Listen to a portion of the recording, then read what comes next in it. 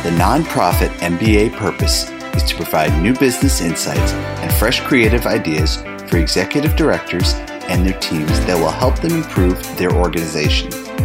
Here is your host, Stephen Halasnik. Welcome, everyone. My name is Stephen Halasnik, and I am co-founder and managing partner of Financing Solutions. Financing Solutions is the leading provider of lines of credit to small nonprofits. Our line of credit program is easy, inexpensive, it costs nothing until used, making it a great cash backup plan for your nonprofit. If you'd like to learn more about the program, please visit us at nonprofitmbapodcast.com. And if you decide to apply today, we will even give you a $250 credit on file. Or feel free to give us a call at 862-207-4118. Just remember that the time to set up your line of credit is before you have the problem. So that way, when you have the problem, you have a place to turn to. And because it doesn't cost anything to set up or doesn't cost anything when it's not being used, it certainly makes sense as a cash backup plan. It's become very, very popular with nonprofits. Nonprofits are our biggest clients, and we're happy to work closely with them. Today, I am excited to be speaking with Jim Shapiro from the Better Fundraising Company. Jim is a fundraising coach. He has 25 plus years of experience raising money, including serving as the VP of Development for a global nonprofit located in Seattle, Washington. He then co-founded the Better Funding Company to help small to medium nonprofits raise more funds or money. Jim is married, serves his community by coaching high school football, and has 3 children. Jim, welcome to today's Nonprofit MBA podcast. Right on, Stephen. Thanks for the invite. Look forward to having this conversation with you. You know, I really, I'm going to enjoy today's topic because I think it makes complete sense, but I think we all forget about our clients. And, nonprofits have clients, businesses have clients, actually nonprofits have 2 clients. The clients you're serving and the donors that you're helping fulfill the dream of giving to your organization as well. Right on. So today's topic is how to increase fundraising by creating a culture of donor appreciation and gratitude. And so with the organizations that you've worked with as a consultant, how easy is it for nonprofits to forget that they need to cultivate the existing relationships that they have? Well, Stephen, you know very well the clients you work with, the organizations we work with. These folks are busy. I mean, this nonprofit charitable work is never ending. It's 24/7, and so with that management of the organization, running programs, dealing with staff members, we often forget about some of our best audience members, some of our best supporters, which is our donors. They really do fuel the mission of the organization. And so it's very easy to forget the important role that they play in fulfilling our mission. Do you think it's important that a nonprofit gets into a rhythm? Because, you don't want to call your big donors too much. Sure. But you also don't want to call them too little. Mm-hmm. So is it important to predefine this is the rhythm of what we're going to do with our big donors? For sure. In fact, we built our entire company on a very simple rhythm. We call it ask, thank, report, and repeat. We have almost 3 decades of fundraising experience. And in our early years, we figured we needed to distill, simplify what fundraising really is. And so we use those words, ask, thank, report, repeat. And anyone listening to this, if they were to look at their fundraising model, they would realize most of their fundraising activity falls into either asking, thanking, reporting, and then hopefully repeating that process with them. And that's what you're talking about. You're talking about this rhythm. It is important. You want to identify your donors. We have kind of 3 or 4 categories of donors that we look at. Our mass donor, those folks that are giving you maybe $10 or $20 every so often. A mid donor, maybe someone giving you $500 every so often, and maybe a major donor, someone giving you $1,000 or more. And you mentioned major donors. You're right. You don't want to be asking your major donor for $1,000 on Monday and then asking them for another $1,000 on Tuesday. That's just not a very genuine relationship. And so you do want to walk them through this asking and then thanking, which is what we're talking about today, this attitude of gratitude, this attitude of appreciation towards our donors, so we can report back to them the amazing things that happen because they give a gift, so that we can do what? Repeat it again, ask again at some point in this donor relationship cycle. And so a simple summary is with smaller donors, you want to speed the cycle up. You want to be asking definitely a few times per year for those $50, $100 gifts. But the larger donors, you want to be thanking and reporting more often, and maybe asking once or twice a year. Yeah, I could think of something that would really annoy big donors is to constantly get communications about asking for a $5 donation if you've just given a $500,000 donation. I mean, that's an extreme example, but I guess it's key to kind of parse your level of donors up and then base your communication to them differently based on that. Is that a common practice in nonprofits to do a good job in that area? It's a common practice, meaning they should be doing this, but it's not common. Organizations tend to speak to all donors at all levels the same way. And if we were to look at our personal lives, I communicate differently to my wife than I do to my neighbor, than I do to a stranger down the street. And not to put our donors in those categories, but in some ways it's true. Our major donors, our top donors, are folks that we should be most close to. They are most likely giving most of the revenue to your organization. It's the old Pareto principle plays in heavily here. My guess is anyone listening, if they were to look at their revenue from fundraising, they would realize about 80 to 90% of their revenue comes from just a few donors. And so there is a different level of communication. There is a different kind of expectation in the way that we communicate with our donors. And the thing that we have found to really work the best in our ask, thank, report, repeat system is the thanking portion of it. This is the whole idea of having an attitude of gratitude, having this appreciation portion of our communications with our donors. When we can appreciate any donor at any level and do it in such a way that's genuine, it's real, we're telling stories, it's emotional, they're going to stick around with us much longer, and they're going to be more likely to give us gifts when we ask again. So it's important that we do identify these donors at different levels. It's also important that we communicate most likely with our major donors different than we would with maybe a $10 or $20 giver. A big part of this topic today is the word appreciation and gratitude.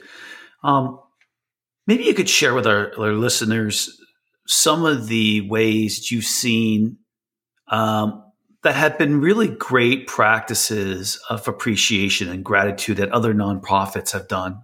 Yeah, there's some fun stories out there. Folks that really understand this model lean into it heavily. I'll give you a couple examples.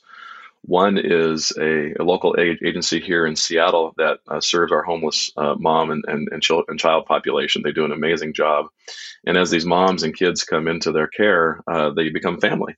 And as any family might, sometimes they like to bake cookies. And so the long story short is these moms and kids get a home and they get care, and they get to kind of rewrite their story from homelessness to now having a home and education and jobs.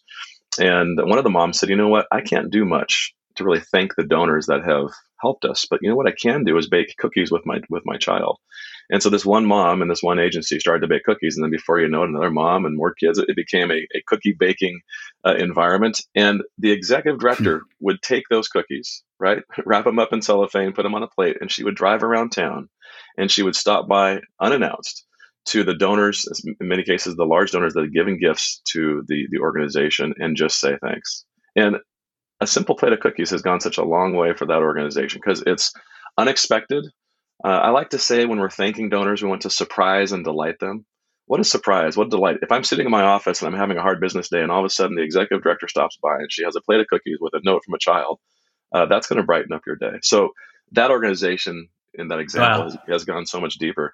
Another one happens to be with baking, just to say it, but it also proves the point that when we thank, we actually can still be raising money without even asking. One of our clients is a local PBS station, public broadcasting station. So it's a big organization, hundreds of thousands of donors, and the CEO likes to bake pies. I'm on a baking theme here just by chance, but they're two great examples. He likes to bake pies. He's a 52-year-old guy who bakes pies. And long story short is he shows up downtown Seattle, skyscrapers, CEOs, CFOs, big donors. He shows up unannounced with these pies. He calls them $5,000 pies because he shows up, he drops off these pies, he says thank you to these donors unannounced, and he says more often than not, I walk out of the room with a $5,000 check in my pocket because the donor feels so loved and appreciated and cared for.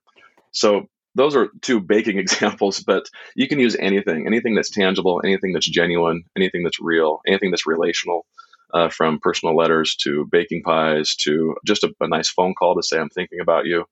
If we treat our donors like friends of the mission of your organization, if we really care for them like we do maybe our own friends, you'll see a massive shift in the donors' thinking around how they relate to you as an organization.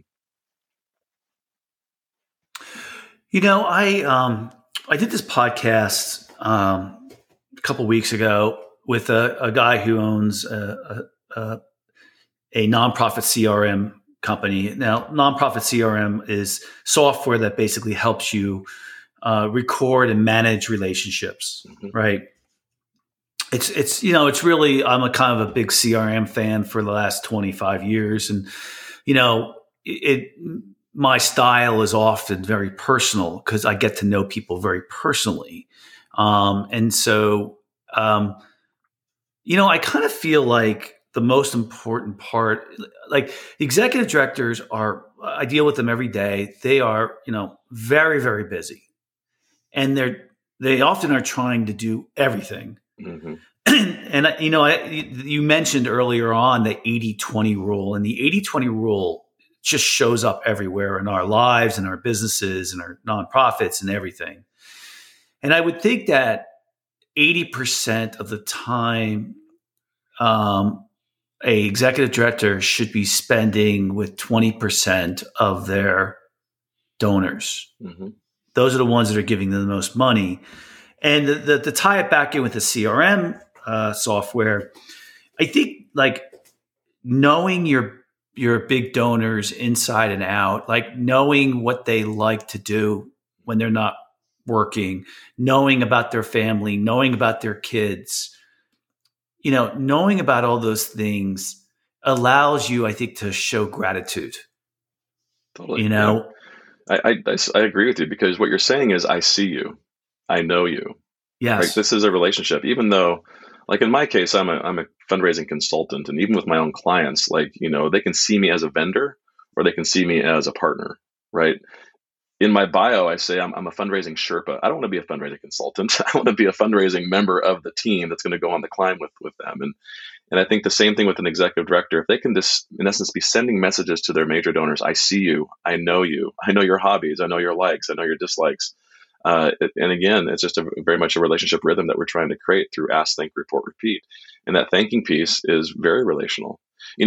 When we came up with this model, ask, thank, report, repeat, I sat back and I thought to myself, this model could be used anywhere, anytime, in any industry, in any relationship, right? I mean, with your own family, when you get a birthday gift, you should thank, right? You should thank the person for the gift you receive. You should report back to them, man, I love the shirt you got me for my birthday. Thank you so much. I'm wearing it right now. It's the same relational rhythm that we either kind of unintentionally have without knowing it, that we're trying to apply to the executive director's world. And as he or she's looking at their major donor file, treating those major donors like the friends they are to the mission is so critical. And it's that attitude of gratitude, I just can't say it enough, goes such a long way in retaining those donors, in lifting them to more giving over time, because it's very relational. It's not transactional.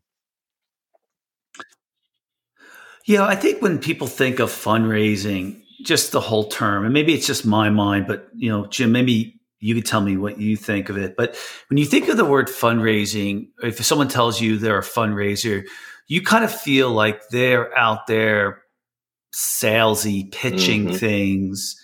And I started off my career 25 years ago for the first 8 years in professional sales for a big company, Xerox. That's not what sales was like at all. Sales was like listening, asking good questions, trying to solve clients' problems, following up to make sure if you did sell them something that things were going well. It had very little to do with the car salesman approach that you're kind of used to. And one of my favorite books of all time was How to Win Friends and Influence People by Dale Carnegie. Mm-hmm. And he gives this example where he goes to this party and he was talking to a woman at a cocktail party that he didn't know. And for 95% of the conversation, all he did was ask questions.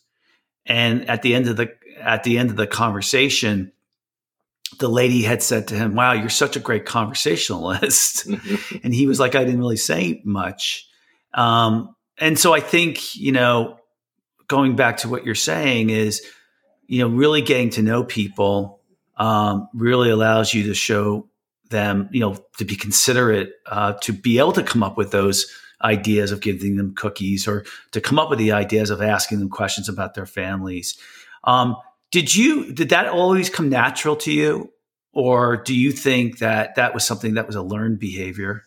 Yeah, I mean, you and I kind of come up the ranks in the same way. When I first started, actually prior to fundraising, I was in the lease finance business. I was in my early 20s.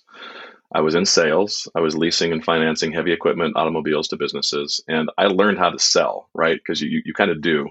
You have to be out there. I was knocking on doors, and so when I shifted to fundraising, I thought early on that fundraising was sales, right? I'm going to get $1,000 from Stephen. I'm going to get $100 from Mary. I'm going to get $500 from John.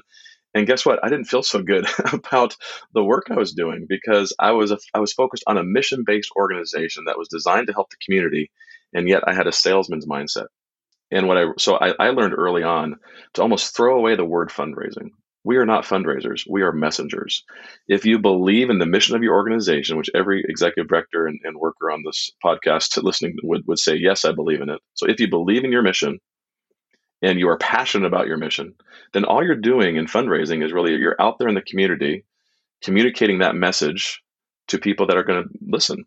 And so you are a messenger. You're delivering that message. And then, Stephen, you're right on. In fundraising, we need to do more listening than talking. Let's just present the mission, present the problems that our organization is there to solve, present the opportunities for the donor to see herself in the story of your organization, and then be quiet. I learned this a long time ago. This actually is a sales technique. When you make the pitch, right? When you make the sales offer, you should make it and then take a sip of your coffee. Like, shut up. Don't say anything. Let the recipient receive your offer, your message, and don't try and continue to upsell them or all those kind of salesy terms. The same thing in fundraising. Deliver your message. Deliver the mission of your organization. Talk about the financial needs and the problems the donor can solve, and then take a sip of your coffee, right? Just take a deep breath and then do a lot of listening. Ask more questions about the donor's passions, their interests, and you're going to find out a lot about the donor and what makes them tick. And so it's a great Dale Carnegie model of listening, learning, responding, not trying to sell, not trying to educate. I learned this a long time ago too. You cannot educate a donor to a gift. You cannot tell them 1,700 things about your organization and move them to a gift. You can tell them an emotional story. You can present to them a problem that's need-based. You can write a story or communicate in a way that the donor sees themselves in your story. So let's maybe throw away that word fundraising and just talk about ourselves being messengers. Messengers with a smile and a great heart. And when people do give us a gift, we're going to show gratitude through great thinking. Is there a methodology that you've developed for how a fundraising call should go? Awesome question. I can almost tell you how it shouldn't go first. We shouldn't surprise our donors. So let's just go into major donor fundraising for a second, because there are different ways to ask for money. First of all, let's talk about those. You can write a letter, you can write an email, someone can come to a special event, or you could be one-on-one right now via Zoom or face-to-face, maybe at a Starbucks if you're able to do that. And so let's talk about the major donor ask first. First of all, don't surprise them. When you set the appointment, let them know you would like to meet to ask them for a gift. What happens all too often is you want to ask the donor for a gift, but the donor doesn't quite really understand the reason or context for why you want to meet. So they're assuming you want to ask them for a gift. You're in your car, you're on your way to Starbucks, you're going to go meet with the donor, and you're anxious, you're nervous, you're like, should I? Shouldn't I? I don't know enough about the donor. There's anxiety, there's all these worries, and you meet at Starbucks, and neither of you are ready for the ask event. Neither of you are ready to really deliver and or receive the appeal. So what I've found in setting up major donor requests is give them a clear headline. Donor, I would love to meet with you, talk with you, send you a letter, whatever it might be. to ask you to make a significant gift to support the mission of our work. That is the big thing. So once you actually then get into the meeting, there is a simple formula. We want to be relational. So if we're assuming we're at the Starbucks or we're over the Zoom video, we want to first be relational. How are you? How's family? How's the weather? Like, you want to connect with them on a relationship level, but then you want to get right to it. So it's like 3 to 4 minutes of, touch base. How are things? And then you get right to the point. Stephen, when I scheduled this time at Starbucks, I said I'd like to ask you for a gift, and so I'd like to do that right now. Let me explain the problems we're facing, the financial need, and then you're quiet. So these ask events are no longer than 10 minutes of your work. The donor might have questions. The donor might have pushback. The donor might have interest. You never know what the result's going to be. But it's really a 10-minute kind of opening with the offer, and then letting the donor kind of drive the conversation. And one little key thing here, just to say it, we're going kind of into the weeds of major gift fundraising, but after you've had a good meeting with someone who's listened to your offer, they're most likely going to say, I need time to think about it. I need to go talk to my spouse. I need to go talk to my business partner. That's great, as long as you give them a date to reply by. So we don't want these things to be open-ended on the back end. Give them a very clear date. Hey, Stephen, I hear you. Thank you for considering the request.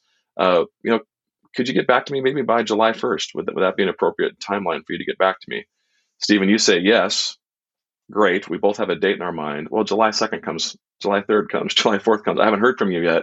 It gives me a really simple reason to call you back. Say, Stephen, last time we talked, you said maybe by July 1st you could get an answer to me. How are things now? It's July 5th, just checking in. So we want to give that date and timeline at the end of it. So simple, warm greeting, get to the point, give them a headline as to why you want to meet, give them a deadline to respond by.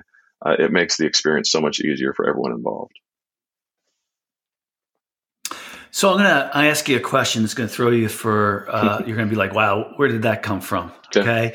So I had another podcast on, and it was really good. It was factual, not as good as this one, of course, but it was factual data relating to women donors, women big donors, and happened to be timely because of the Gates divorce situation.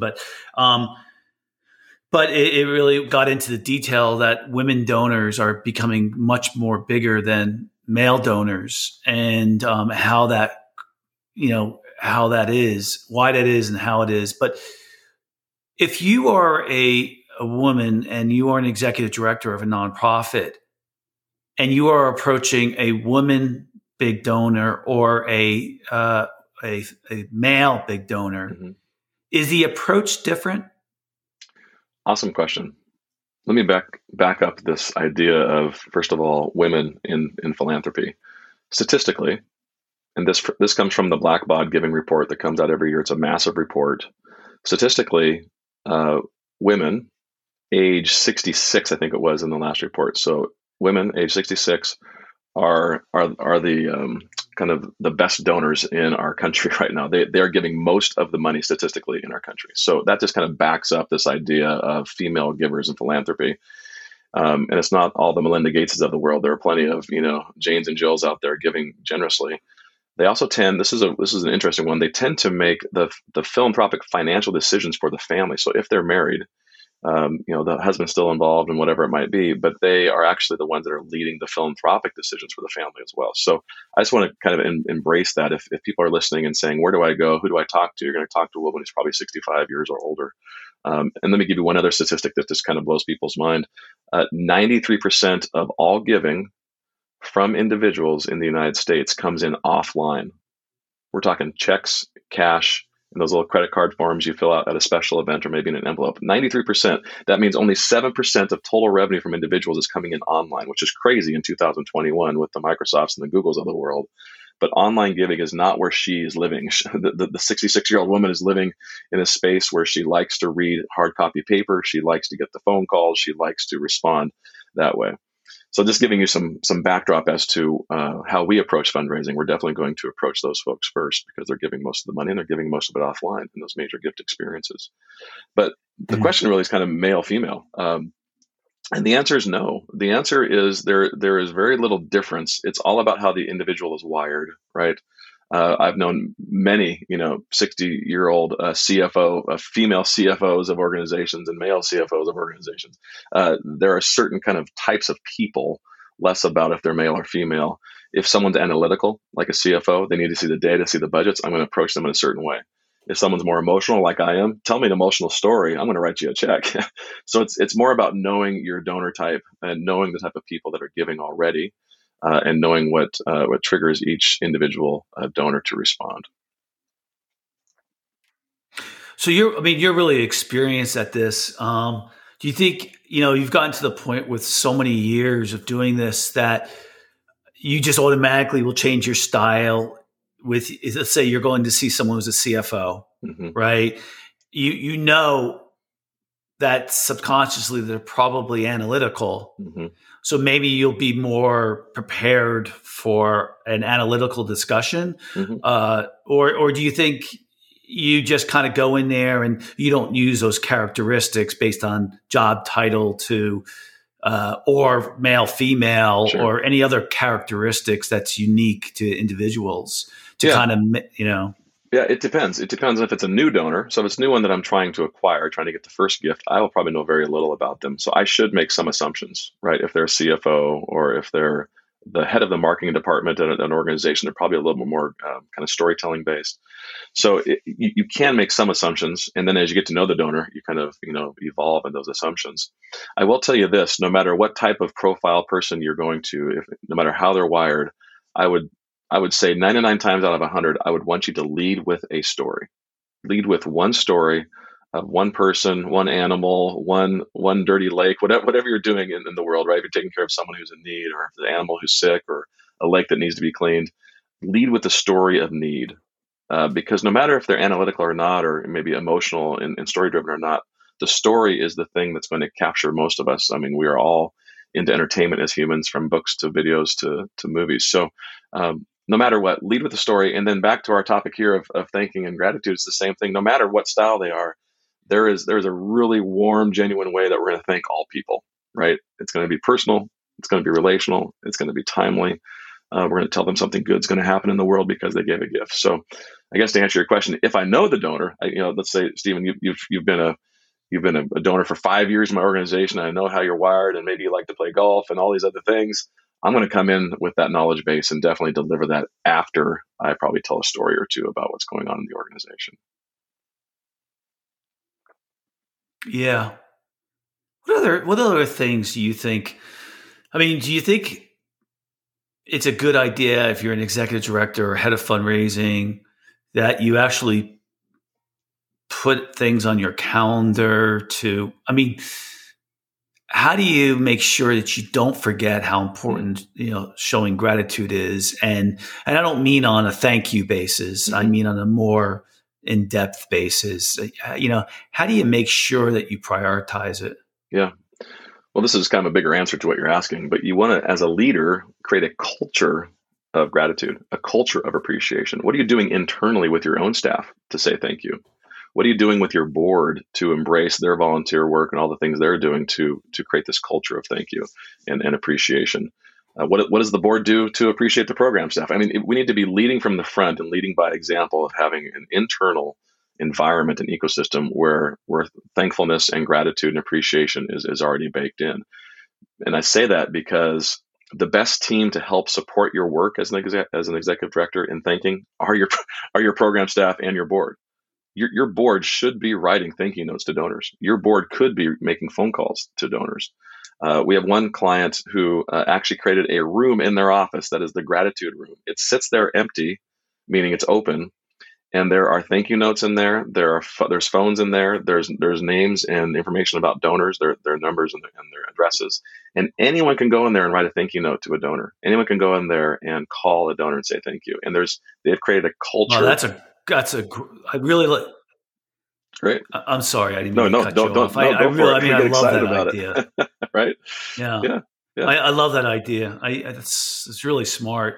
Yeah. I mean, I kind of feel like the ideas that you're talking about, the gratitude and the thank yous and all those things, it really allows you to be the really, really creative. Which is kind of the fun part of the job, right? Exactly.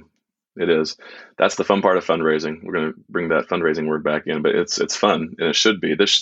We are doing a service to our donor community. We are presenting them opportunities to give. donors that give are actually statistically healthier and wealthier in the years that they give. Like we are doing a service. And if we can take on this idea of thanking and reporting in a fun, creative way, from cookies to gifts to phone calls to embracing the board and the program staff, there should be a culture, kind of an internal cultural thing that we create so it permeates itself throughout the organization. It should be a ton of fun, and it shouldn't be a pain. What happens is most organizations turn it into a cold system, right? If I give $1,000 to an organization and I get a static receipt letter that says, Jim, thanks for your gift. We deposited it down on 2nd Avenue at the Wells Fargo. We're going to get 2% return on interest. It's like, that doesn't do anything for me. But if you send me a letter that says, Jim, you're amazing. Because you gave a gift, five families are going to be taken care of this week. They're going to have food. They're going to have shelter. Kids are going to be smiling and playing. Jim, you're amazing. You just see what I did there? Just the total tone of the communication to the donor totally shifts. And now I feel good about sending those communications. Now I feel good as an organization about communicating that way. And I feel great as a donor to get those types of communications. So this is the fun side, kind of the artsy side, the creative side of fundraising. Yeah, it also makes me, as if I'm donating the money, want to give more next time. Exactly. So, if you, when you're on your calls with your clients, to help them with fundraising, do you zero in on their gratitude plan early on, or do you kind of focus on some other stuff first and get to the gratitude later on? Yeah, I mean, there's always a hot topic, right? Someone's planning a special event, writing an appeal letter, having a major donor call next Tuesday. So there are things that we can jump right in to help with. But the thanking program, in essence, the thanking structure is something we hit probably the first month in working with an organization. Because there are things they could literally do right now. Like, I'm talking today, that would start to move the needle in the right direction. They could call donors right now, today, and thank them. They could improve the copy on their receipt letters to be more like I just shared, more the emotional connection, donor, you're amazing type copy. They could update their email, their email autoresponder probably to a gift online is probably really static and boring. So there are plenty of things they can do in early engagement with us that will really dramatically improve the thanking experience for the donor, which will then, like you said, in the long term, increase revenue because it's been so much more improved. So yes, there are hot topics we'll take care of in day one when we're consulting, but probably day two, we're talking thanking and what they can do to improve it. Low hanging fruit. That's easy stuff to fix, really. What percentage of the time do you think you go into your engagements where they have a really good gratitude program? It may not be written, but you see that they do a really nice job with it. Is it a 10% thing, or 10% of the time you see that they have a really nice gratitude program? Is it 90% of the time? Where do you kind of see it? It's low. It's probably 10 to 20%. Because again, it's more of the ecosystem, kind of the culture internally. That's where I look first. Just what kind of team are they? What kind of internal culture have they created? And then I look at their content and their systems. It's a low bar. Organizations feel like if they just send one receipt letter, they have done their job and we've thanked the donor. And I walk in and say, no, you need to like 4 to 5 ways say thank you to a donor. Like send an email, make a phone call, send a letter, bake cookies. Like we cannot, especially in the major gift experience, there's never enough thank yous out there in our community. So it's usually volume. They're not thanking enough. Yeah. It's usually content and the messaging. It's just not warm and personal.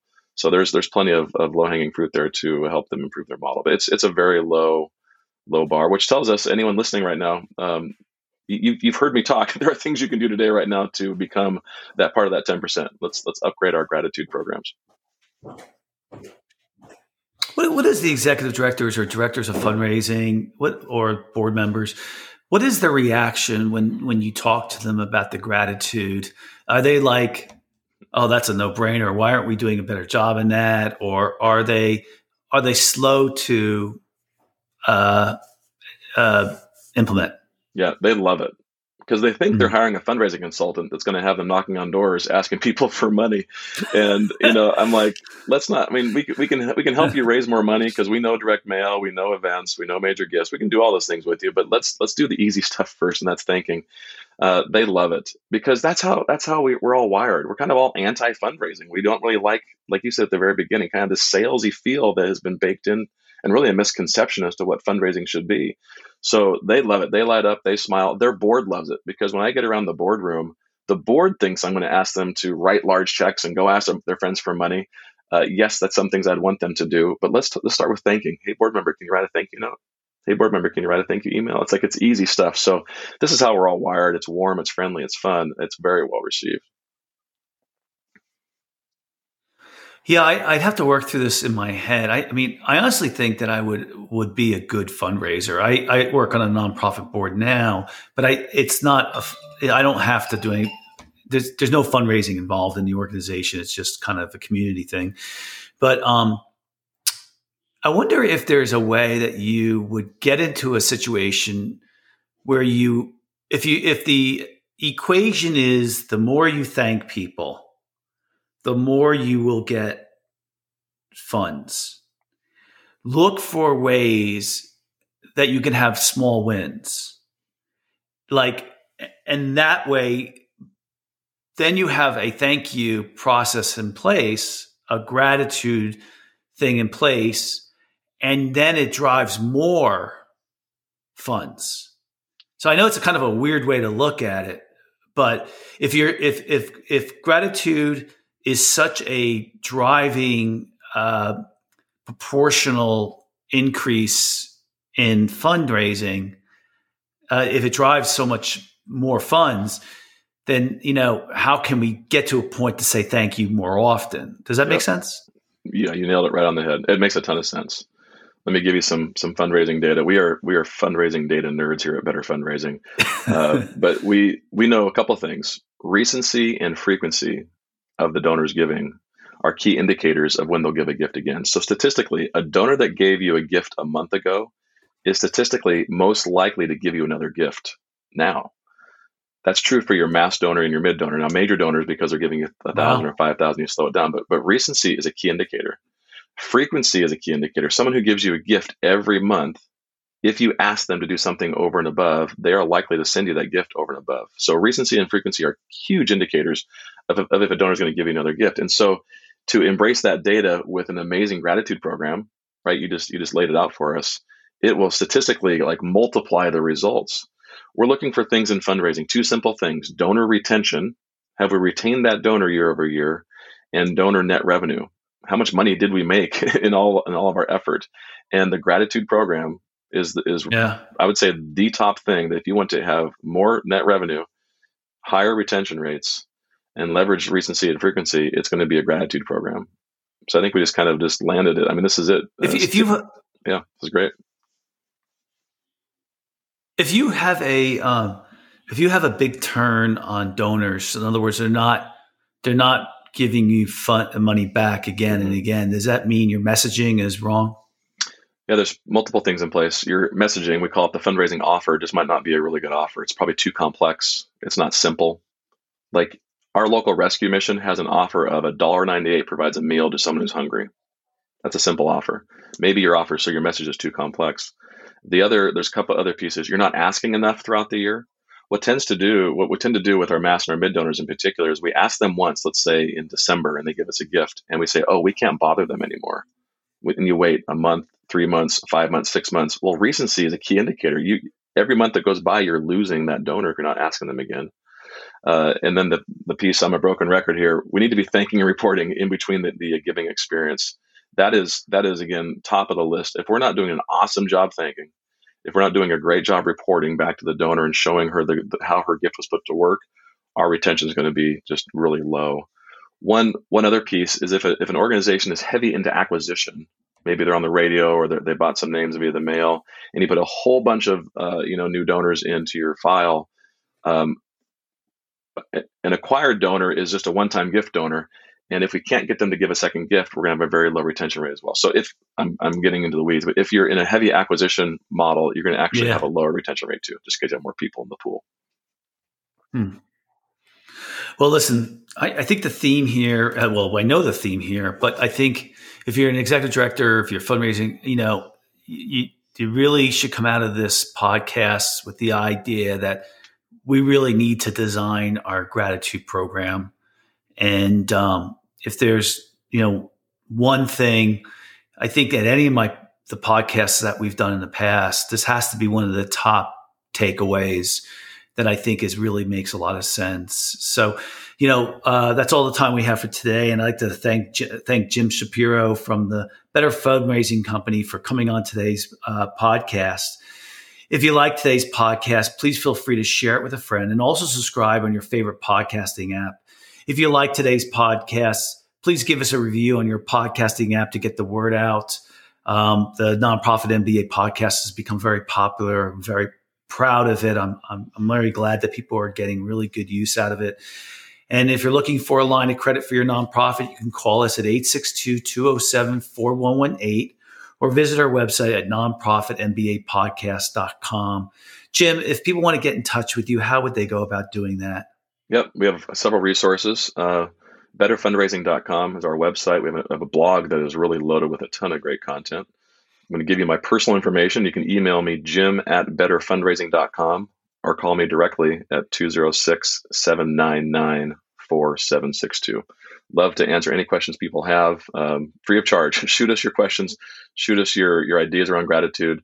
Happy to help you. But betterfundraising.com is our primary website. Fantastic. I want to thank everybody out there for making the world a better place. You guys are out in the trenches, really, trying to make all of us be better people.